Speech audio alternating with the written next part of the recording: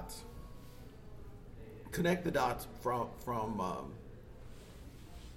Hunter Thompson to your father. Well, certainly they were of the same spirit, which was a kind of graceful, anarchic subversion. And they also had great insights into human nature, and especially corruption in men, I would say. I think women come off pretty well in both of their works, Hunter Thompson and Terry Southern, but men not so much. So Terry's work really, Dr. Strangelove and Easy Rider are kind of cinematic bookends of the 60s, but Terry really cut his teeth with literature starting in the early 50s. And so there's a tradition that Terry worked in, my father worked in, that dates back to, the kind of what he called, Terry did, the quality lit scene. And that is short stories and kind of experimental prose, you might say, early on, and then the novels The Magic Christian and Candy. And Hunter was apparently quite taken with The Magic Christian, which is a billionaire who stages these public outrageous pranks on people just to show kind of the arbitrary power of money and influence. And actually, I have a piece I could read, which is a wonderful appraisal of that love that Hunter Thompson had for The Magic Christian. Let me see if I can. I remember Hunter would use your father as an example when we would give him a little bit of hell for going Hollywood on us, and that he would say, "Well, are you saying no good work could ever be done? You would have us do without Dr. Strangelove?" Right on. Yeah, Terry did give a lot of his life to the cinema, to movies, and he loved collaboration. And it's true that many novelists did not. Like a friend of Terry's, William Styron, he'd just say, they can send me the check. That's the interaction I want. Terry really loved interacting with writers, actors, directors. And it's very true that a lot of good things can come out of a novelist coming to Hollywood, but it's the examples are few and far between, and I think Terry is... They're so different. I mean, is there, the creative process for writing is you and, the blank screen. Now it used to be the page, and making films and things, it's such a collaborative process that, some people are going to embrace that, but some people are just not. Yeah, Terry loved that collaboration, and he also loved rising to the occasion that the genre would require or that the characters announced. He really took that on, and he could handle any sort of genre, from like The Cincinnati Kid, which was really more of a melodrama, to Strangelove, which was a very specific kind of satirical challenge, to make the end of the world funny, which is what Kubrick hired him to do in terms of the dialogue. The piece I have here shows a little bit of the lineage that Southern and Hunter Thompson shared. I will read it. It's an appreciation of Terry Southern by Henry Allen. It's published in the Washington Post after Terry died. And it's called Terry Southern's School of Satire. To him, hip was a funny bone. And it opens like this. That may be the best headline that paper's ever had. Yeah.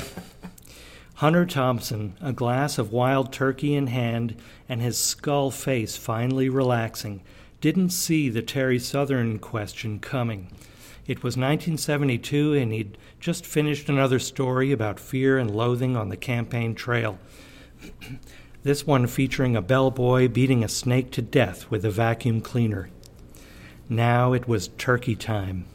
The question: had he ever read a book called The Magic Christian by Terry Southern? He bent backward in an electro-convulsive spasm as if he'd sleepwalked into an electric fence. "Yes!" he shouted. "Yes! My God!" He looked at his questioner as if to say, "Are you one of us? One of those who know?" Even then, with the novel Candy, written with Mason Hoffenberg, having been a wild national scandal, Southern was a connoisseur's taste, if there can be connoisseurs of a writer, who once said that as a boy in Texas he wanted to rewrite all of Poe's stories because they didn't go, quote, far enough. "Have you read it?" Thompson asked. It was about a sly multimillionaire named Guy Grand who went from chapter to chapter proving the chaos and degradation money could buy. "I started reading it, and I thought I was going to go insane," Thompson said. "It was an incredible influence on me. That last scene with the gorilla running around on the bridge of the ship, my God, it was so great." The important thing in writing is the capacity to astonish, Southern told Life magazine in 1964. Not shock. Shock is a worn-out word, but astonish. The world has no grounds whatever for complacency. End quote. Southern died yesterday at the age of 71. A lot of his stuff is less printable now than it was in the 50s, before corsets came off women's hips and got strapped onto people's minds. In Candy, the pert cutie pie heroine ends up writhing around with a psychotic hunchback. Your hump, she kept crying, scratching and clawing at it now. Southern knew he was outraging Puritans of feminism, mental illness, and disfigurement. Southern was either way ahead of his time or way behind it. It's hard to tell. In any case, nobody astonishes now in this decade of the dead, and nobody seems to have any of the fun Southern had. He was a master of American cliches, expectations, and pieties, of a world creaking with irony and alive with a topiary of quotation marks and not quite appropriate exclamation points. In The Magic Christian, his zillionaire protagonist takes over a Fifth Avenue cosmetics company and announces a vile-smelling deodorant to his executives. "Gentlemen, I say this product may well spell home run in the hearts of Mr. and Mrs. USA." This was language that would have gone over quite nicely if the this was language that would have gone over quite nicely in a Rotary meeting in Coonshocken, Pennsylvania, but Southern's readers were in on the joke. Southern was a bard of the hip age, and the essence of hip was being in on the joke, aware of the irony and facetiousness of even your compadres in hipness, who would tell you sly, oblique stories about how they'd learned to live with no sleep at all, or how Bella Bartok's mistress wrote all his music, and somebody would say, "He's putting you on, man." Hipness was a constant struggle over information and who controlled it. You, the government, the newspapers, the guy drinking coffee at the next table. If you put him on, you controlled it. Terry Southern took this grim doctrine and made it funny, satirizing both hip and square in a style of spectacular grace, clarity, and modulation, through all the realities you could bite into, like a Napoleon, all the flaky layers. He was one of the last of the Paris literati in those Gene Seberg, George Plimpton years after World War II, and one of the first of the postmoderns. He helped write Dr. Strangelove, which features the famous "Gentlemen, you can't fight in here, this is the war room." He was a writer on Easy Rider, which summed up the whole counterculture communal drug fantasy with the line, "We blew it." There are moments in his books that still astonish you, and there are moments that make you feel like you probably had to have been there. Along with Thompson, Kurt Vonnegut, and Ken Kesey, he's one of the last writers in America to be a culture hero as opposed to a celebrity, which he never was. So that's that piece. And that was in the Washington Post, and I was just thrilled to... Well, what year did that run? That would have come out in 1995. 95. Yeah. It's a remarkably well-written piece, isn't Yeah, it's beautiful. And that's a good list to find yourself on with Vonnegut and yes. those guys. You know, I'll tell you, I knew George Plimpton, and after Terry's death, we all gathered at at Jeanette Seaver's house. She's a publisher with Richard Seaver, going back to Grove Press and Barney Rossett. And so Plimpton arrived. He rode his bike all over New York City all the time, and it was raining, and he had that Washington Post article that had just come out that night and for the next day's edition. And he was so thrilled to read it to all of us, and he read that aloud, and we just thought it was so great. And Terry was, still just had died a couple of days earlier. And so it was a really beautiful kind of send-off. And to have Hunter Thompson as the opener and the closer to that was so fantastic, because it also shows that Hunter was really kind of achieved the cultural resonance that Terry had sort of lost at that point. Terry's real heyday was the mid-'60s, not the mid-'70s and beyond, as Hunter really dominated. I'll say that, Twirling at Ole Miss is a 1963 piece that Terry wrote in Esquire. That was sort of, when I think about him, I think that's the piece I think of. I mean, that's the piece you know. Right. And that was defined in a way by Tom Wolfe as the origins of the new journalism, a new kind of journalism, is how he put it in his introduction to the new journalism. And that was the first instance Wolfe had seen of a kind of journalism where the journalist is given an assignment, and what he comes back with is more of a novel treatment of something more about the culture, but from a first-person perspective rather than trying to be, objective and sort of file your report accurately. And that piece, 1963, is well before Thompson in 67 with the Hells Angels piece really establishes the form as sort of the dominant form that he would dominate, actually, in a way like nobody ever did. And Gonzo, of course, Thompson really owned that and was that in his persona and also in everything he ever wrote. Although you look at his letters as well, of course, and he kind of allows a really full telling around the sort of Gonzo lines within those letters. He wrote thousands of letters, as you know, and they're all really, really terrific, but they're also taking care of business. He's not just putting on an act. I helped when Doug Brinkley was doing the first letters book. I helped with all that, and I always said you could take from that book and some of the letters we didn't use, just the bill collector letters. Yeah, definitely. are funny as they can be. I mean, it's just and not just funny, but insightful. Those guys. It was the age of the letter, really, and it's hard to imagine. But it's hard to imagine email rising to that level. It's Text, interesting. Certainly not.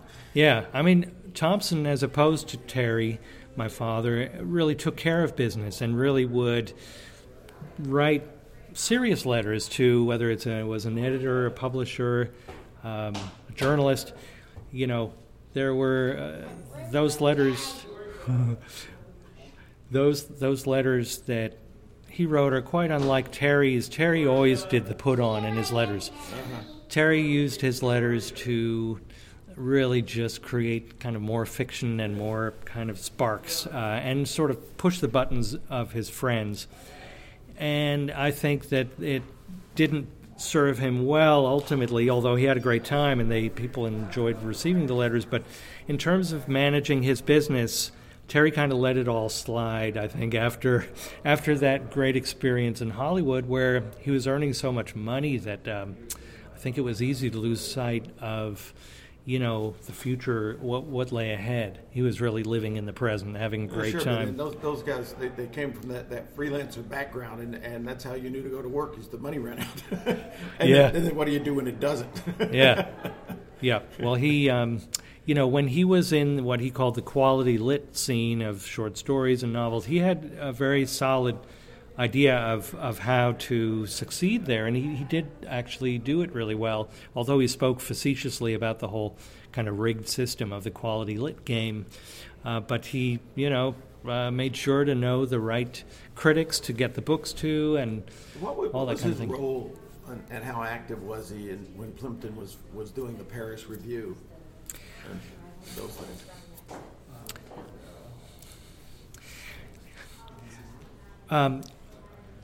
The Paris Review, interestingly enough, was built around a short story of Terry's. Peter Matheson, William Styron, and George Plimpton, and Doc Humes, the founder, knew of a story of Terry's that Doc had published in his own thing called the Paris News Post, a story of Terry's called The Sun and the Stillborn Stars. And they were so impressed by this story that Matheson said to Plimpton, we've got to create a magazine that is worthy of this story, actually, is how Matheson described it. And sure enough, Terry's story is the only story that appears in that first issue of the Paris Review. And then Terry continued to publish with them over the years, and he was on their masthead also as a contributing editor, because Terry did some interviews for the Writers at Work series, such as with Nelson Algren, Henry Green, who's a terrific novelist, a British novelist, very influential. Probably the best, I would say, easily top 5 interviews with Hunter was in the Paris Review, I thought. And you're like, well, this is how it's done. Oh, yeah. Yeah, they had quite the high benchmark for, doing what they did, which originally was just going to be a poetry venue, but when they saw the story of Terry's, they really wanted to make that a tradition for every issue. And, of course, fiction would be the focus. What do you think, when and I know you must get this question a lot, what do you think Terry would think of the current situation? Yeah, I think that Terry probably would be master of the tweet, because he was great with phrases like heavy put away or deep vag pen, which wouldn't be all appropriate today, although it was sort of an accurate description of stuff he was looking for. He was looking for reactions, really, and so it might even be from Strangelove, like the bodily fluids talk, and you can't find it in here. This is the war room.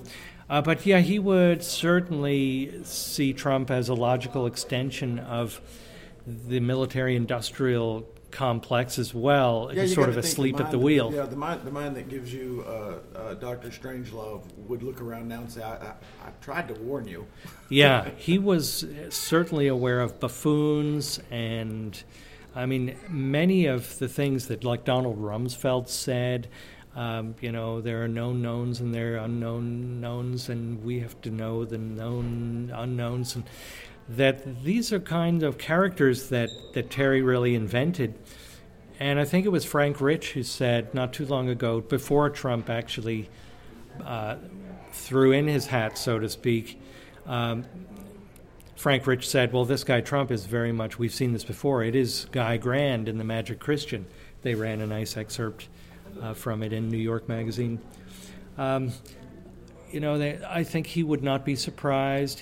He always was pretty skeptical about human nature in terms of, how easy it is to fake people out, and just the limitless sort of corruption and what he used to call monstro corruption and boss weirdness. It's rampant now, absolutely. So we're coming up on time deadlines, and I wanted to ask you if there's any particular piece that you could read for us, but I do want to reset this. Mm-hmm. Thank you for coming on, and we will do a reading segment, and we'll be right back. Great.